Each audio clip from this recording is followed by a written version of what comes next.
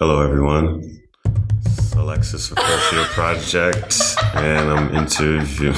Like, did you think I was going to do something else? Oh did my you not expect God. me to do that? You're going to give me rules, and you think I'm just going to follow? What? This is a story about good vibes ushered in by soulful mixes and trap beats. About a group of friends coming together to make something special, something different. And about the challenges they came across along the way. Hey y'all, I'm Alexis. Welcome to the First Year Project, the podcast highlighting the good, the bad, and the integral aspects of the first year experience. Stay tuned. You're not rocking with DJ Native Son, y'all. Beat House. This is Malcolm J. Grape for Collective Boston. I'm here with Alexis of First Year Project.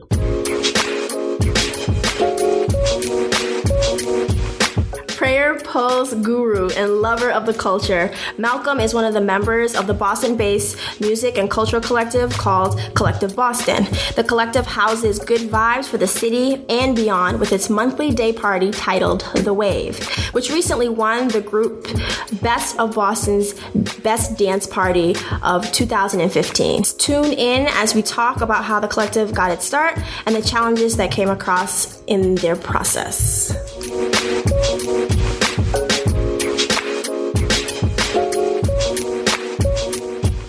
So, Malcolm, welcome to the show. Thanks for having me. What do you do and why do you do it?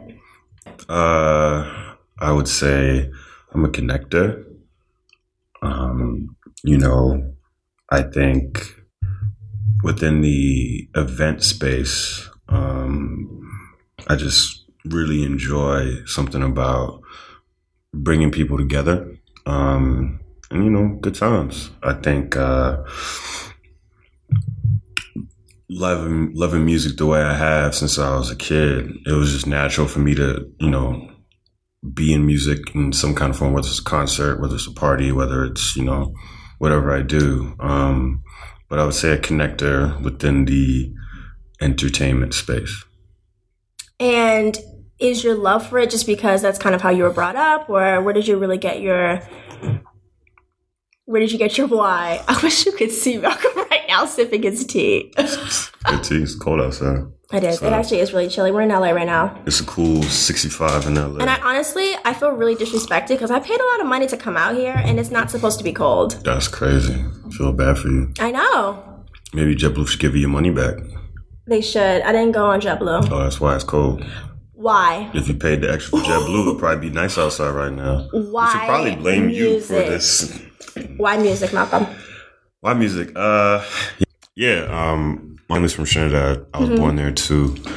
And just being, from the Caribbean, every Saturday morning, you got this ritual of cleaning the whole house. Yes. You know what I'm saying? So my dad would play soca, they play calypso, they play reggae, they play like old soul. So I'm hearing this stuff all the time. My dad was always into great speaker systems and all that kind of stuff. So he's always buying new speakers, wiring it through the house. He's been doing that his whole life. And he's always loved music. You know what I mean? So I was a part of that. I'm definitely a product of that. And in the old days, in the 90s, you know what I'm saying? When I was coming Are we calling the 90s the old days now? That's scary. I suppose, you know what I mean? The golden era of stuff. Mm-hmm. I remember my dad was part of Columbia House. Do you know what Columbia House is? I don't. What's Columbia House? So it's they used to send these old catalogs to your crib with a bunch of CDs that were coming out, and you get a CD for 99 cents, but you had to pay to be a member. That's crazy. Right? So I remember getting my first CDs from Columbia House.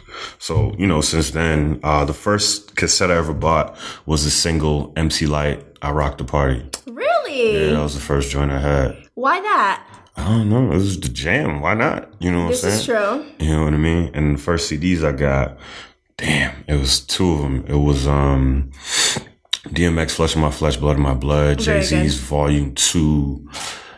And it was something else, some other random shit. It might have been Avant or some shit like that. But, can I swear on this? Yes, you can. Cool. But yeah, I don't know. I've just been around, you know what I mean, exposed to all different types of music. So it's interesting. Very dope. Now, in terms of upbringing, like what community are you from and how has it like influenced kind of the work that you do or who you are today? What do you mean by community? Like neighborhood, also like residents. Man. So I moved to America from Trinidad when I was 2. Okay. Moved in with my grandmother, my mom and dad, of course, and moved to my grandmother's crib at Calendar Street in Dorchester. I think I had some family who used to live on Calendar Street. Wow, that's probably why we left. Makes sense, right? This is going to be an exciting, this is going to be a good interview. I'm looking forward to it. I'm sharp. Yeah, it was there for from 2 to 4, 5. Moved to Fairlawn and Mattapan for a little bit. Then I spent from 6 years old to 13 in Georgetown and Hyde Park. I grew up, a lot of my formative years were there. Wow. And then after that, we moved to Rosendale, which is where my parents live now. Very dope. Yeah. And how do you feel as if your actual community, where you lived, where you went to school, if you did go to school in that community, how do you feel like it influenced who you've kind of turned into today? Man, it was interesting because growing up in Rosendale, I was kind of, in Georgetown, I had mad homies. We played ball and did everything all the time. In Rosendale, not so much. I was getting a little more involved in high school. And, I had homies that I would play basketball with, go up the street, and, play football. That was really it. Nothing too crazy. I had homies from other high schools that I knew through mutual friends and stuff I would kick it with. But, I actually went to high school in Roxbury. So there was a disconnect, I guess, with my neighborhood. So I don't know, it's interesting. So I just kick with my high school friends most of the time. Interesting. And did they kind of, I guess, help you develop or help you kind of fall in love with the hip hop culture? I think it was just a natural fit. You got black kids in the city, you're just drawn to that. What I think was interesting about me being little, when I was growing up in Georgetown between 6 and 13, I didn't have a BET. Our cable subscription package didn't have BET. Hey, so did I. All I had was MTV. So I think it was interesting in terms of my taste and my ear for music that I'm exposed to the Nirvanas, the Soundgardens, you know what I mean? The stuff like that, the Sheryl Crows mixed in with whatever hip hop MTV played. I didn't get to watch The Basement or Rap City until I was 14, 15 because we didn't have that cable package. Yeah. I only got to watch that when I went to grandma's crib in Dorchester, which, somebody here ruined for me. So, it was cool. You're a clown. So you're one of the members of Collective Boston. Yep. How did all that come about? I remember, my homie Reggie, who throws events, and let's go back. Damn, what summer is that? Is that 2012? Shit. It might be 2012, 2013. Okay. My homie Reggie was telling me about, he wanted me to help him promote, not a promoter by any means, but he was like, yo, man, invite some people out, split this bread, whatever. He threw this day party in Quincy at this little venue. And one of the DJs that he had was Young Paul. And I remember Paul was spinning. And I was like, yo, I never heard a DJ like this. Cause he was playing stuff that I really fuck with. He did some transition and played NERD. And I was like, whoa, I never heard NERD out, especially with black people around. This is crazy. You know what I'm saying? So I talked to him and whatever, we exchanged info and shit. And then maybe a couple of months later, he told me about, Collective. And it was yeah, we threw a party. We threw a party every couple of months. It was cool. And they were throwing a party at Good Life. And it just happened to be around the week of my birthday. So I was all right, I told all my homies, we're going to go to this. This is going to be my birthday party. We're going to go to Collective and mob out. Nice. And it was dope. It was popping. And then after that, Paul set up meetings and he started, building the crew. You know what I'm saying? Brought Kibby in, Sean, Looms, Brian. And I knew Ray from some other stuff before. So it was just cool. And then, had a bunch of meetings, kicked it, and then the wave was born. This sounds the way that you describe it sounds very easy. But what were some of the challenges that kind of came with the whole process, or what was the whole process for all of you? I think, I would say I never knew Brian or Kibby or Looms before, right?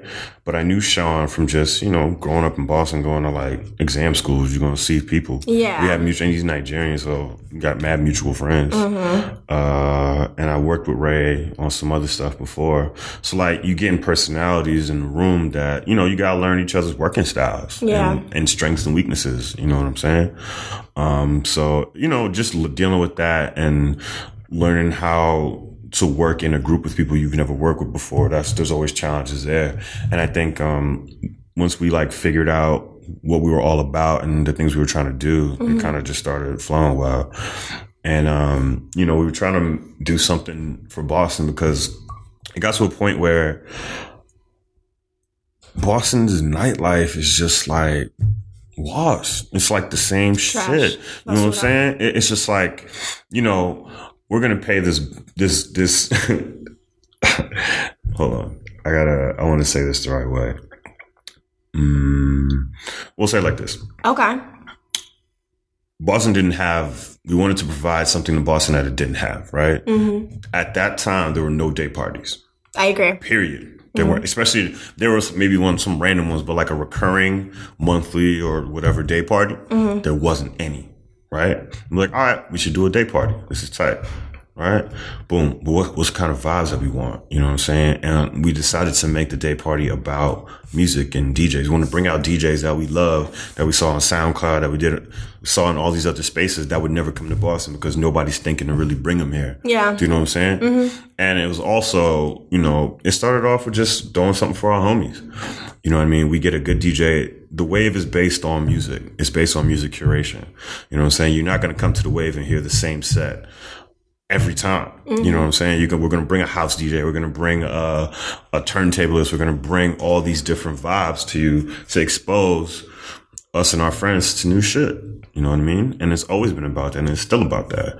You know what I mean? And it's also been, giving Boston DJs who we think are talented that aren't playing like the same hip hop and R&B playlist. Yeah. Other opportunities and exposing them to a new audience. Because you go to the clubs Friday, Saturday night, you're going to hear the same shit. Depending on where you go. You know what I'm saying? You hear top 40 or you're going to hear the same ratchet set. You know what I'm saying? Like, if you come to a Wave, the headline DJ ain't going to play the same set every month to month. And that was very important to us when it came to that. So it's finding a way. We needed to find a place to do it. Yeah. Finding a budget to do it. You know what I mean? And then, seeing what happened from there.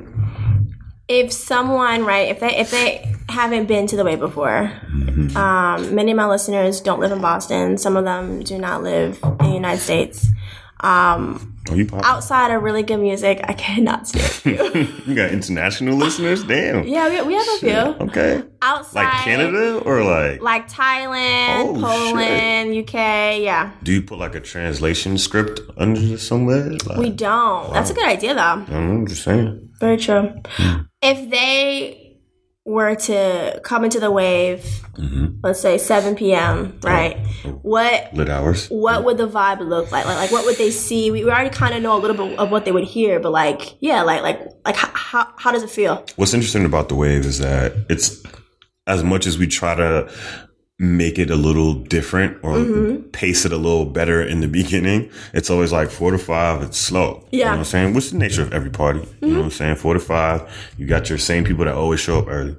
5 to 6, you really starting to see what this Wave is going to be like, in terms of like just people in general. And then since 6 and 7 is when we get most of our traffic coming in. 7 o'clock is like prime time to hit the Wave. Yeah. Because it's going to be usually as full as it will be at that time.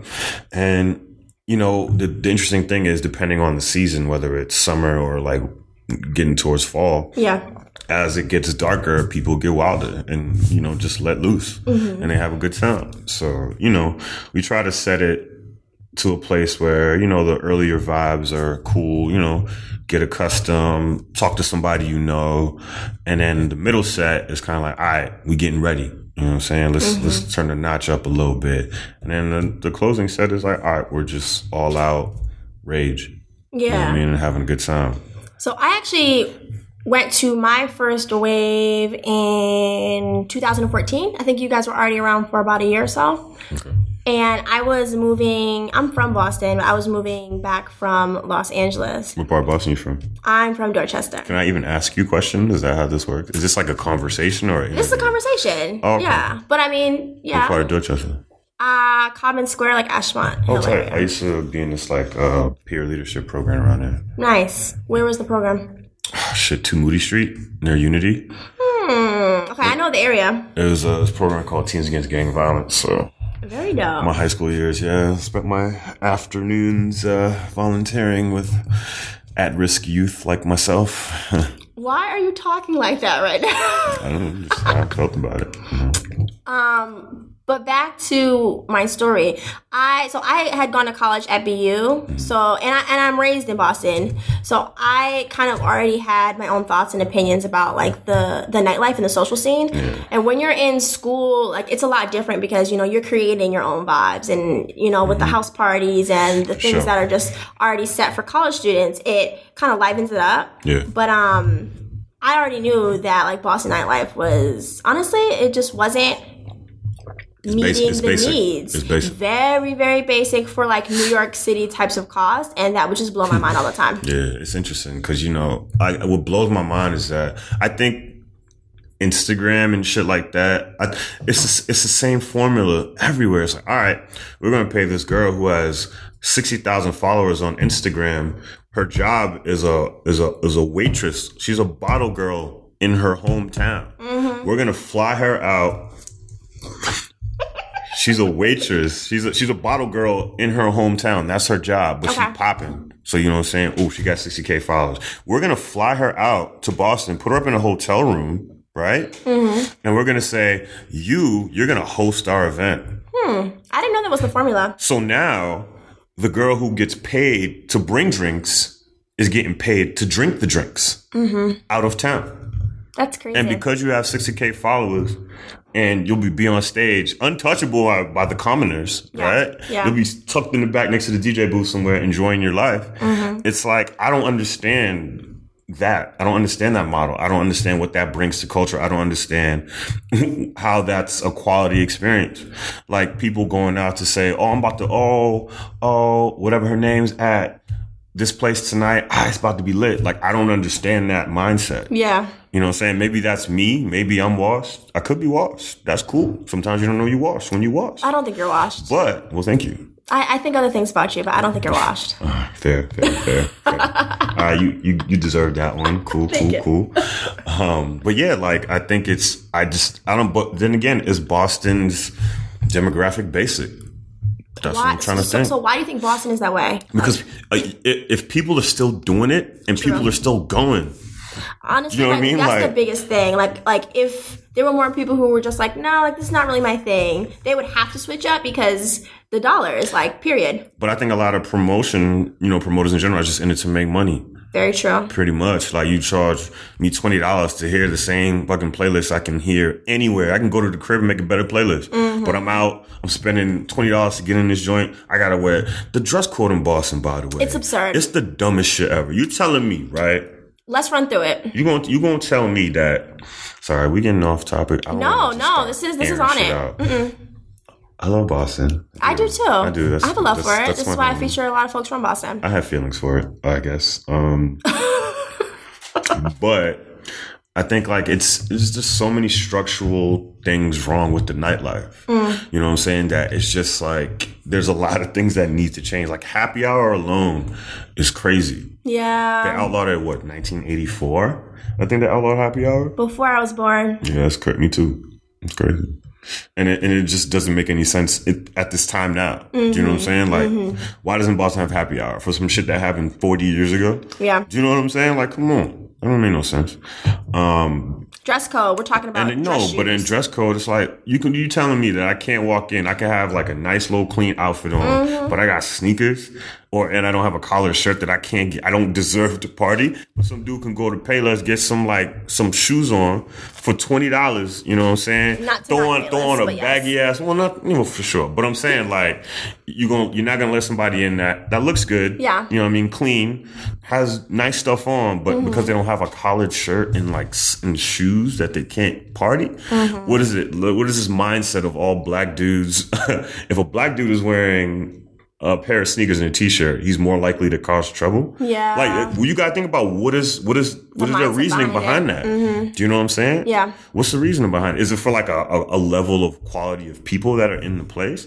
Like, come on, you in some real ragamuffins in your spot, bro. Like, I don't understand. You know what I'm saying? I seen motherfucker. No shit. Let me not say that. No, let's get into it. No. But I'm saying like, just because I got a polo on, if I'm hood, just because I got a polo on doesn't mean I'm less likely to fight. Absolutely. Do you know what I'm saying? Like, it doesn't make sense. It's stupid. The amount of people that got shot and lost their lives, you know what I'm saying, outside of a club that they dressed up to go to. You know what I'm saying? It doesn't make any sense to me. I think it's all about how you promote something. And that's period. That's marketing. That's branding. You know what I'm saying? And that's the kind of people you draw. So at the Wave, when it comes to things, we're not putting a video vixen on our flyers. For what? She ain't coming.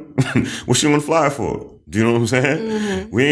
That's a whole different type of vibe. I feel like that's the easy way out. How do you all go about actually like creating the culture in the community that is at the Wave? Because even when I go to Waves now, like there are some folks who have been going to it from the beginning and some who have just, kind of just started going, but it still has the same very like authentic sort of vibe and community. So how does one go about building that? Well, I feel like it's, it's built off of, it's an extension of us, you know what I mean? And how we are as people. In terms of the collective, we're all like pretty chill, creative, like just cool people that like cool shit. And we just want to bring out more people like that. Like, you look at our flyers, Paul designs all of our flyers, and the branding is very like, it's like artistic. Or we started off with like, the beach sunsets, that kind of stuff. Obviously the waves, yeah. But now, as we progress,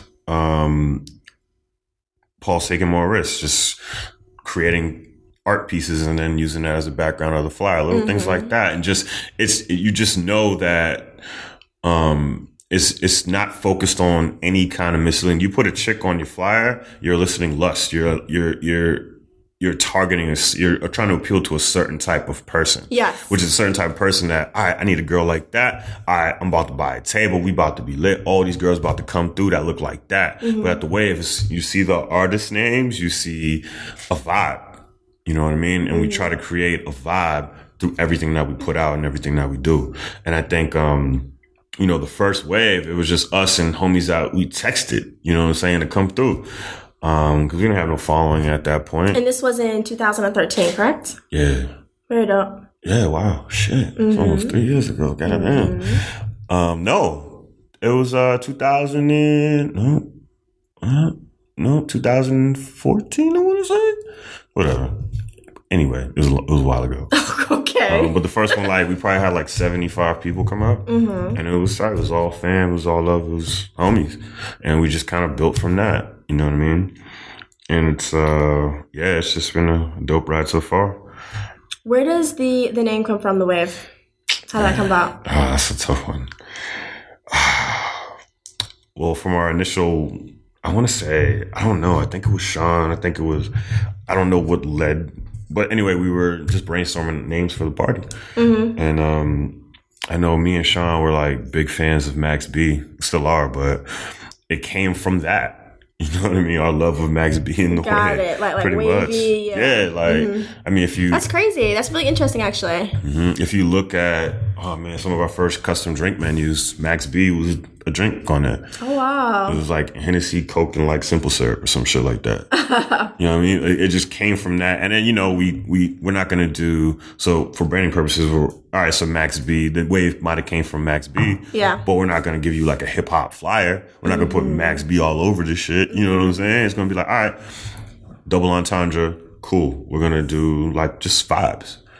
What feels better than a beautiful beach day? Do you know what I'm saying? Especially in Boston. You know what I'm saying? Where it's 30 degrees and snowing.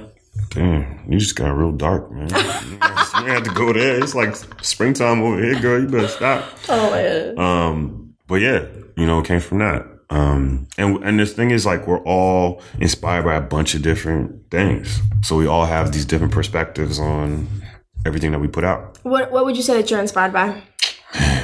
Everything. I can really go into that corner conference room looking at the Hollywood sign. Like, it don't hit you automatically, but you may be going somewhere later and then an idea pops into your head. Mm-hmm. You know what I'm saying? Views, music, movies, books, just like everything. You know what I mean? Conversations, more importantly. I think talking to my homies, man, just, I got a bunch of homies I talk to about a lot of different shit and just listen to the things that they go through and how they look at the world is like, damn, okay, I see it.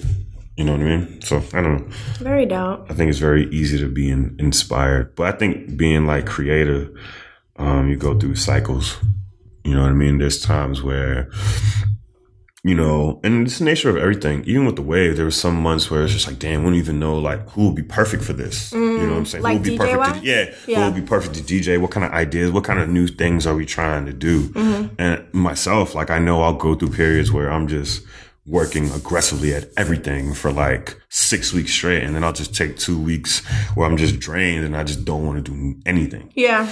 You know what I mean? So I think it's very cyclical in that nature, which is creativity, but I don't know. How do you work through those, I guess, like ebbs and flows of for 2 weeks, for example, being like, I can't do any more than I'm done right now?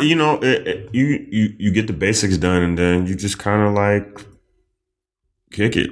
You know what I mean? I think you need those moments to be inspired, because when I'm aggressively working at something, I'm just all about it all the time, 24/7. But when you get those 2 weeks, for example, to like just peel back a little bit, you reevaluate, you reassess, and you reflect, and you take a step back and look at things, from a higher view and see what really makes sense, and, just try to be better. Okay. You mentioned before that everyone kind of brings their own flair and their own like creativity to the group. If you could break it down, like I do this, Kibby does this, how would you break down Collective Boston? You want like a stat sheet? I can give you like what we all bring to it in terms of like our chemistry. I don't know if I can say like, I can do that too. Okay. Where would you like me to start? Wherever you want to start. Very demanding. By the way, character. This is why I'm sure I Andrea with me as a how demanding you are. Shout out to Andrea. She wants to be sleeping right now with you guys taking pictures. You know what I'm saying? Andrea has her tea. She's good to go. Break down stat sheet. Man, where do I start? Why don't you start with yourself? Oh man, it's the worst. All right, me. I'm the events guy. I book all the DJs. Okay. I brainstorm a lot of concepts, work with, I'm always out there searching for new talent. That's just part of me in general. Mm-hmm. So, I'm always looking for new DJs, finding new DJs. And, I'm like I feel like I'm part of the glue that holds things together, for sure. What do you mean by that? I think just my personality in general, I've always been like a connector, but I've always been able to see all the sides of a situation. Okay. And I can understand and relate to almost anyone. So I think that works well, especially working in large groups, or like 7 people for something like this is kind of a lot. Yeah. That's a lot of input from everyone. So just trying to like listen to what everybody's saying and not being distracted by all the like the little things that come up in the middle, and keeping the focus on the end result. Okay. So I think I'm good at that. And what about the other folks? So Paul is like, he's the OG, man. Paul is the founder. So it's kind of like, he brings a lot of ideas to the table. He runs a lot of things happen through Paul. A lot of us I think what helped the wave grow so well is that all of us were doing different things individually, and we all had like our connections and followings and friends. And then when we all came together, all those just came into one place. I see what you're saying. So it just made everything makes shit a lot easier than maybe it would have been for somebody starting off without any kind of exposure to anything. But Paul's like, he's a good assist man. He's a point guard, I would say. He was the first member from Collective Boston, actually, who I had like an extensive conversation about the wave and like just about like, I guess the kind of the state that Boston is in. So yeah, shout out to Paul. And Paul. And you have Brian. He's Big Bear. He's our comic relief. He's also a DJ too, right? Yeah, unintentionally, because we kind of just make fun of him. He's not trying to be the funny one. But if all else fails, we get in an argument about something, we just make a Big Bear joke and we move on.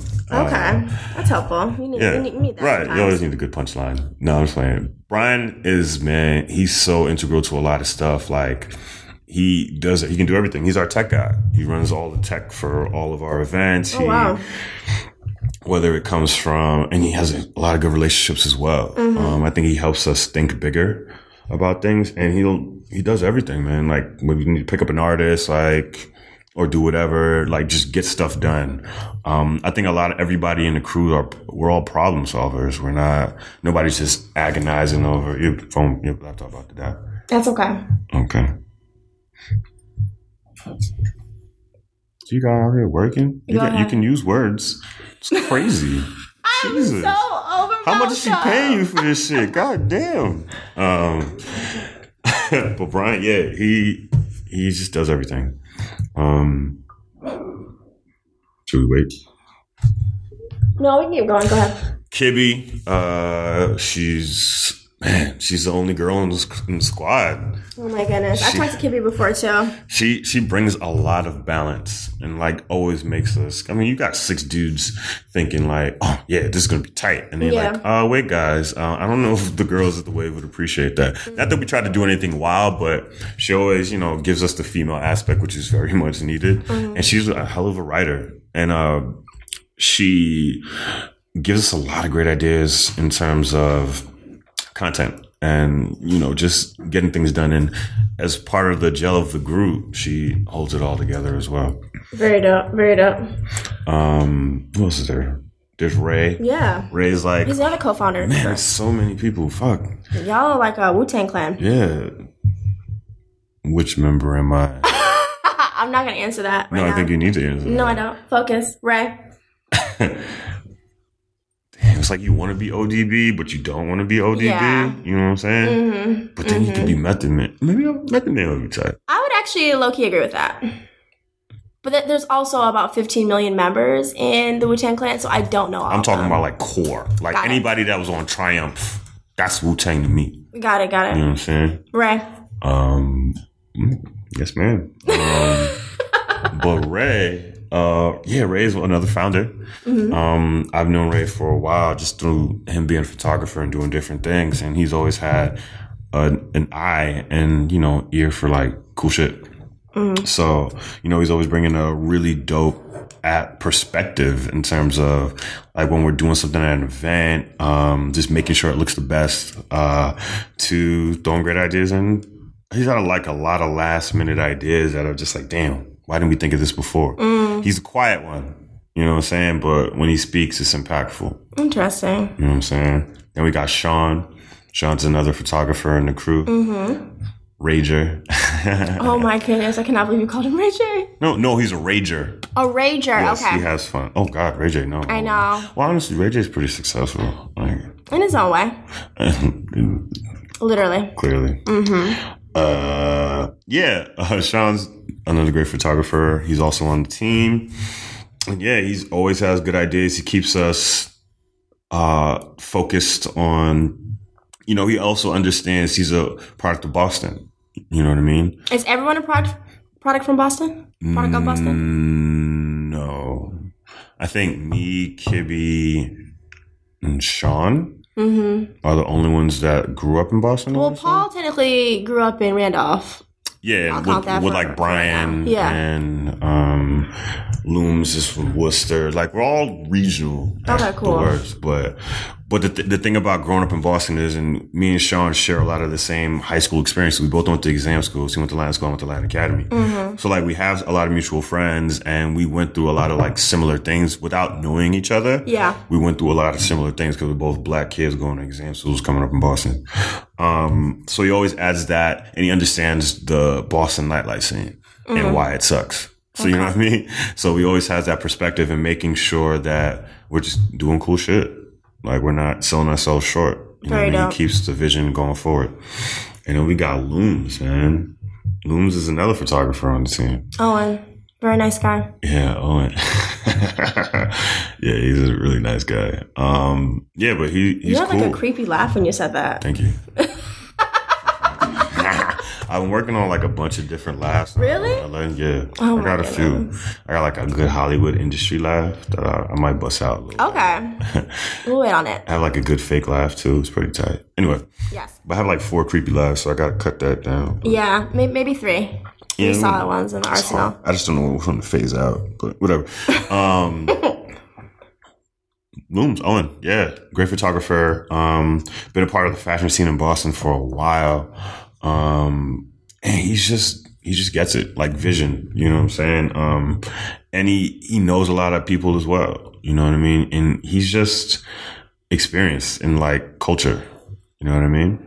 And he just, a lot of great ideas, man. We all bring great ideas, but I think we never have like a lack of great ideas. That's awesome. It's just the ones that we can execute based on time, budget, and anything else. So one thing that we always talk about on First Year Project is like about mistakes and thinking of mistakes as like necessary parts of any process. So in your opinion, what's one of the biggest mistakes you all, like as a collective, you think that you've made, and kind of what lesson did you take away from it? I think that during our first year, just trying to find a place to do the wave was probably one of our biggest growing pains, you know.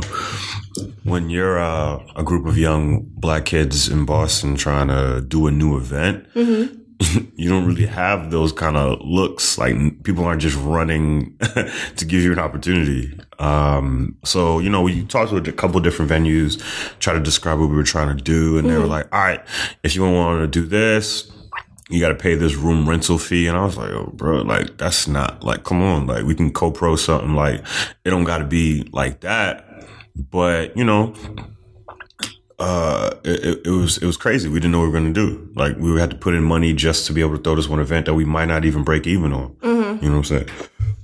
But, you know, through Paul having a great relationship with DJ 7L. Yes. And 7L talked to people in Middlesex, told them what we were about, and they decided to give us a shot. And 2.5 years later, here we are.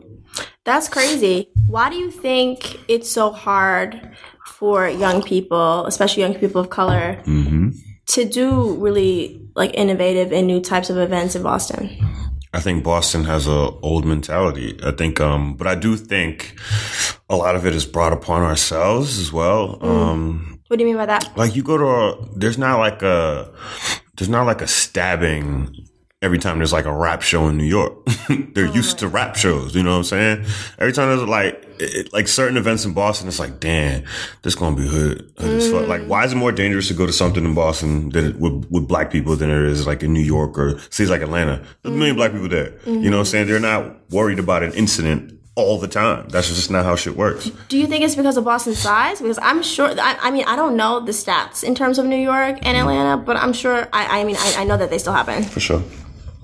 But I think, Boston's small. Yeah. And people with issues with each other see each other at all these events. Literally all of them. You know what I'm saying? So it's like stuff always pops off and it's tiring. You know what I mean? And I think there was a bad stigma. I mean, there's a lot of gang stuff in the 90s in Boston, late 80s, early to mid 90s. Very true. You know what I'm saying? That gave black youth, it gave black youth a bad image in Boston. And I think we're still recovering from that, which is weird because a lot of Black people in the city are educated.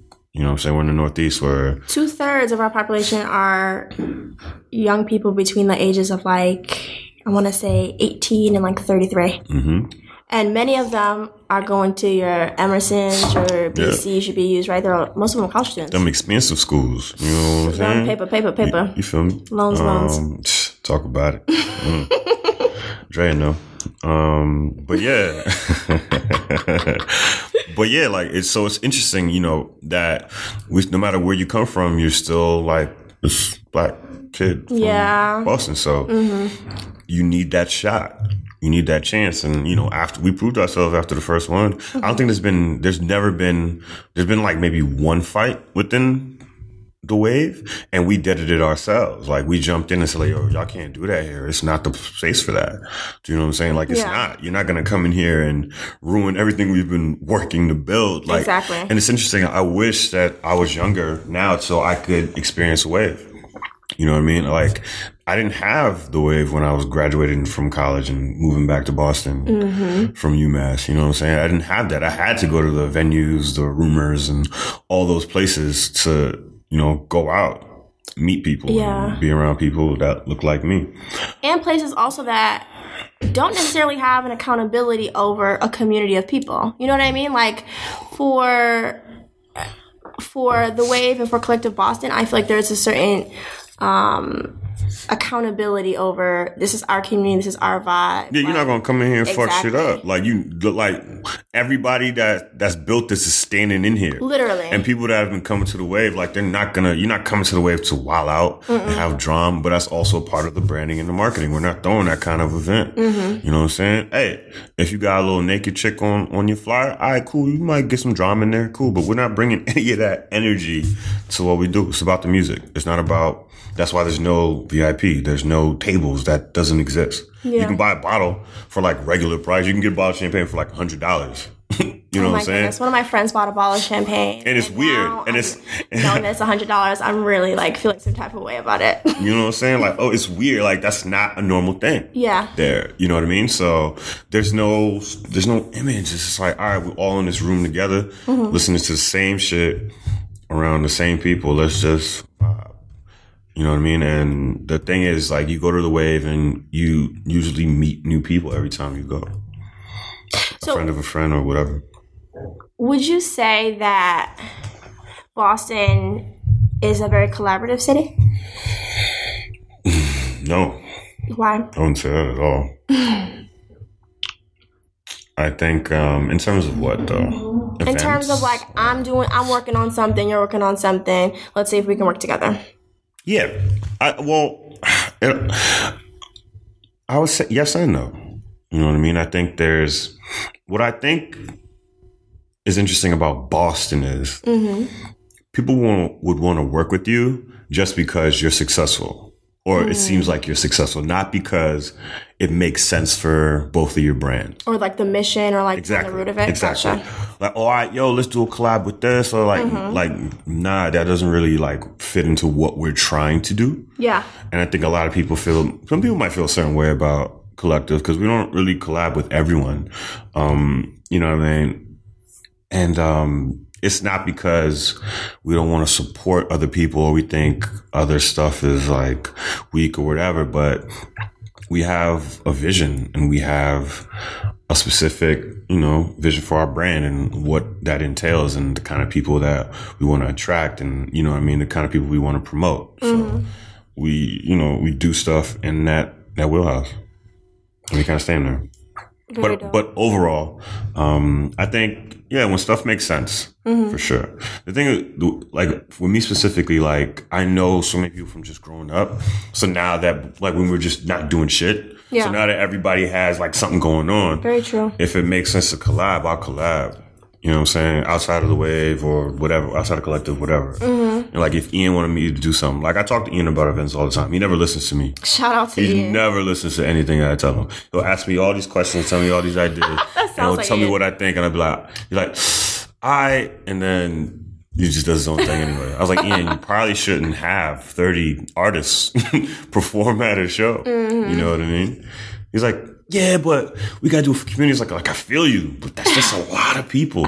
He's like, yeah, you right, Malcolm. And he does it does something. Yeah, but I mean, that's Ian. That's what I also never saved Ian's number because he always gets a new one. Actually, on our first episode, which you're going to listen to tomorrow. Yes. We actually talked about how I had to go through like this stealth operation just to get this man's number. Yeah, but it changes. Like I literally don't save his number. I just know it's Ian. He calls you. Yeah. Or like he'll send me like a Twitter DM, like when he's on Twitter. Like call sometimes, like this is crazy.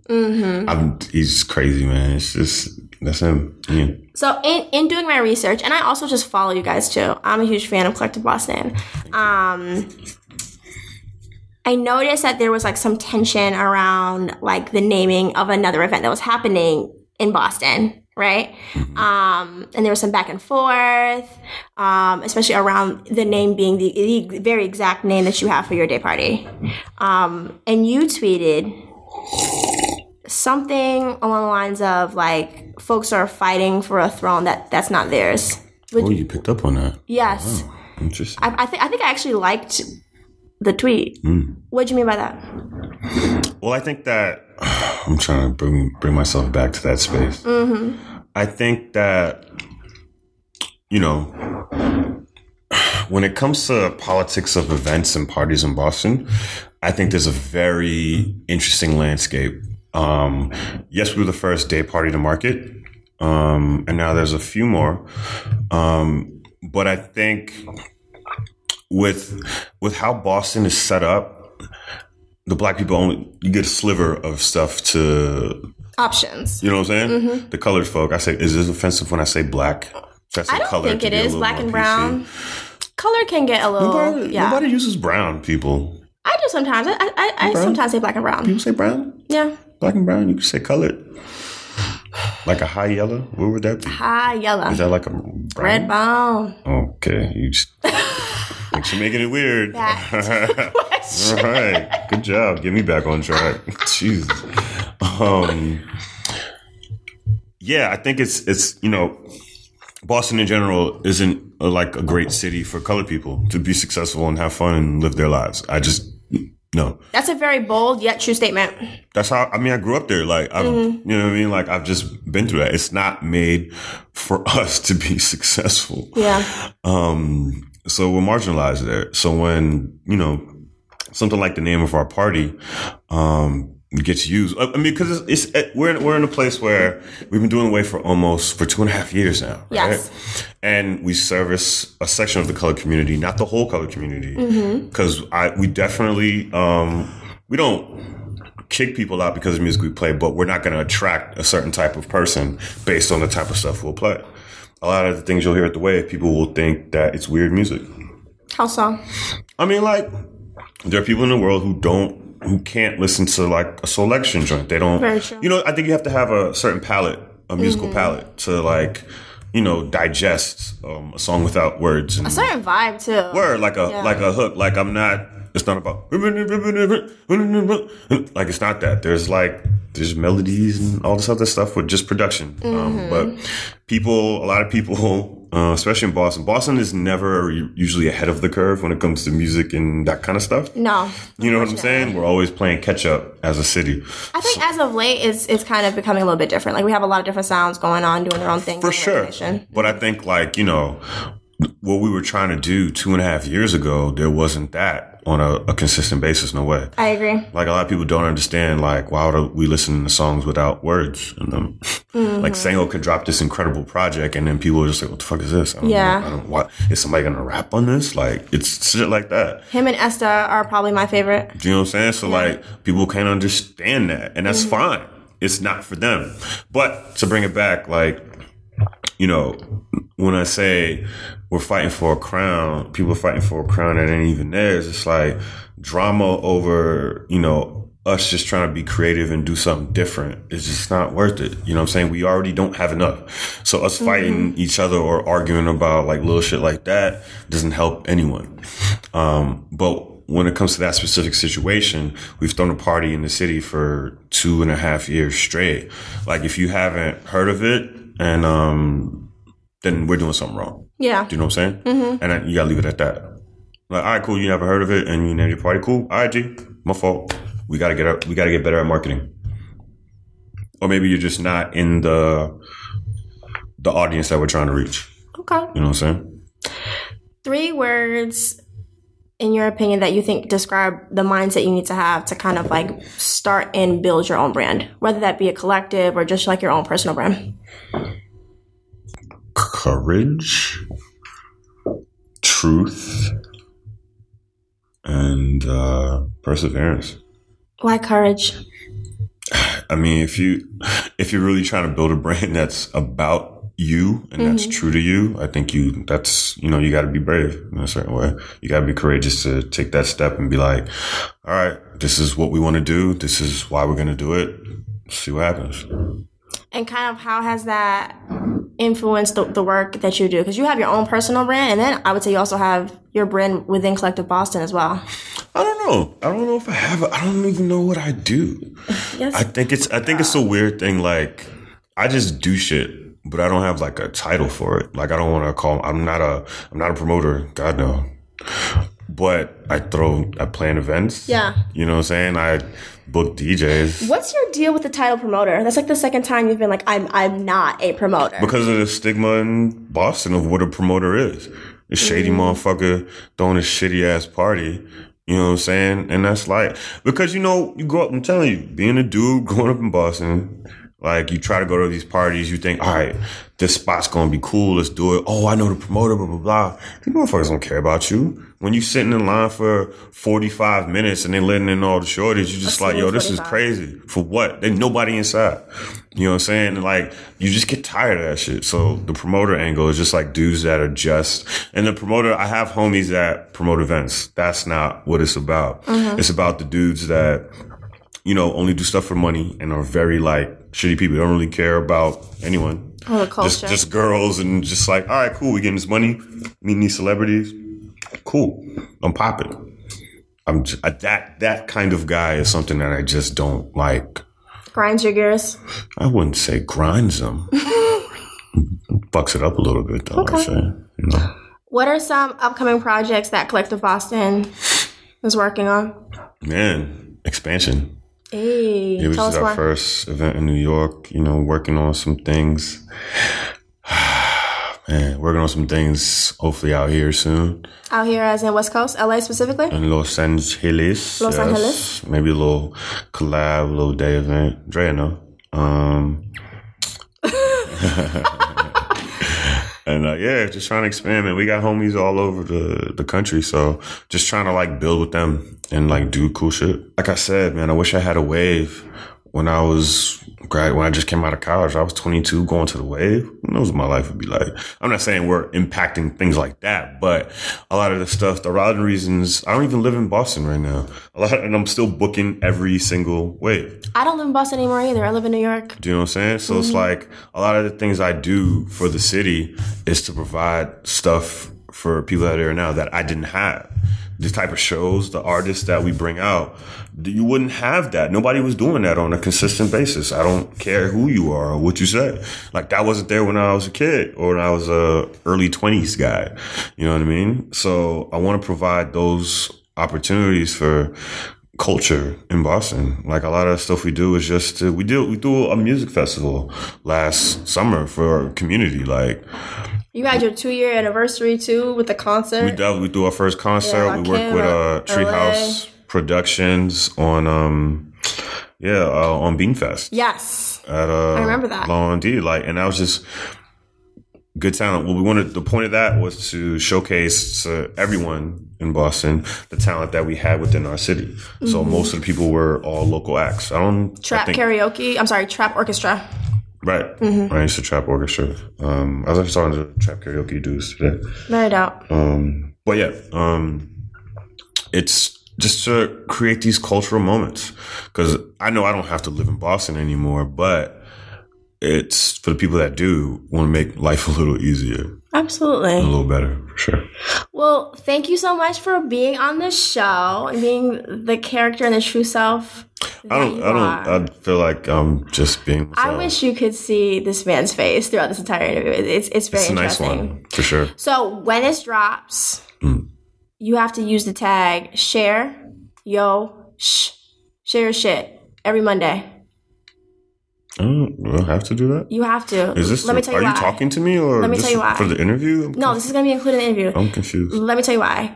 Because I feel like, not just in Boston, but in a lot of cities, a lot of young folks are kind of on their own island or in their own pockets of things. And we don't share enough of like either milestones that we've hit or even just stuff we're just like working on and need some encouragement to keep going and to keep progressing in or some feedback. Okay. So you're going to do it? I feel weird about that. Why do you feel weird about it? I don't know. I don't like talking about myself at all. We spent a huge portion. They weren't really talking about me? Yeah, we were. Not really. I learned that you shave your head every single day. That wasn't on the interview. Now it is. You said that was off. You just said that was like, all right, this is off the record. And you're just going to bring this shit up. Share your shit Mondays. What kind of journalistic integrity is that? Share your shit Mondays. Be a part of the community. Sharing and learning from each other. It's all a process. We're all going through it. Even if it's a milestone like you working out, it's your first year getting into that. Like it doesn't have to be necessarily like a positive thing that's happening. Just a flick of whatever you're working on. Sharing with folks. It's refreshing to know that it takes a process to go through things. Like people may look at you and think, oh, like he just started off as a shit. He just came out perfect, right? Just came out, yeah, ready, good to go. Him. Crazy life. Let me tell you, I did, but I think the important thing. I can tell you one thing I'm excited about. What are you excited about? Man, I linked up with my homie Drew from Rhode Island. He probably a really good dude for you to interview too. Yes, is he a part of Drew PBD? Correa. I don't know. No, maybe that's Drew Barr. Okay. Maybe that's white dude. I think it's like a collective in Providence. Yo, there's a Drew. That's one Drew. Yes. He's the one that works at Bodega. There's another Drew that lives out here. That worked with Aftermath for a while on the Compton project. Very dope. Helped bring Anderson into that project. So, we were just talking about him in his original name. Yeah. Breezy Lovejoy. We love him. Yeah, he's dope. But yeah, I just been talking to him about probably doing some events out here. And then there was this idea I had for a while I wanted to do like last winter, where I would just like sit down and like do like in-depth interviews with a bunch of like my homies that were in the industry. Very cool. And then have like an illustrator, like based on the interviews, create like not a comic book, but like them as a superhero, but illustrated as a superhero. That's very cool. And I wanted to call it like Super Friends. And just I was just gonna do it and have a website, put it on my website and just release it. But I was talking to Drew and we might make it a thing. Very cool. Might be a little magazine or something. I'm excited to see it. Something fly. Very dope. We'll see. All right, Malcolm. Thank you, sir. Thanks so much for hanging out with us today. Special thank yous to Collective Boston and Native Son for our initial introduction music in the background. Additional shout outs to Dalvin Beats and the Bad Decisions Collective for our other musical tunes. Also, thank yous to Creator K and Andrea for our logos. Production and editing on today's episode were both done by myself. Please make sure to download, like, subscribe, share the podcast. You can find episodes on our site, firstyearproject.com, iTunes, and SoundCloud. And if you're using it via iTunes, please make sure to leave us a review. Guys, the reviews are really, really helpful to keep the show going. So many thanks for getting that done for us. I have a really special treat for you all tomorrow, so make sure to be on the lookout for any updates that we post on our website, firstyearproject.com, as well as on Twitter and on Instagram. Our handles on there are First Year PRJ. Once again, our handles on there are First Year PRJ. Peace.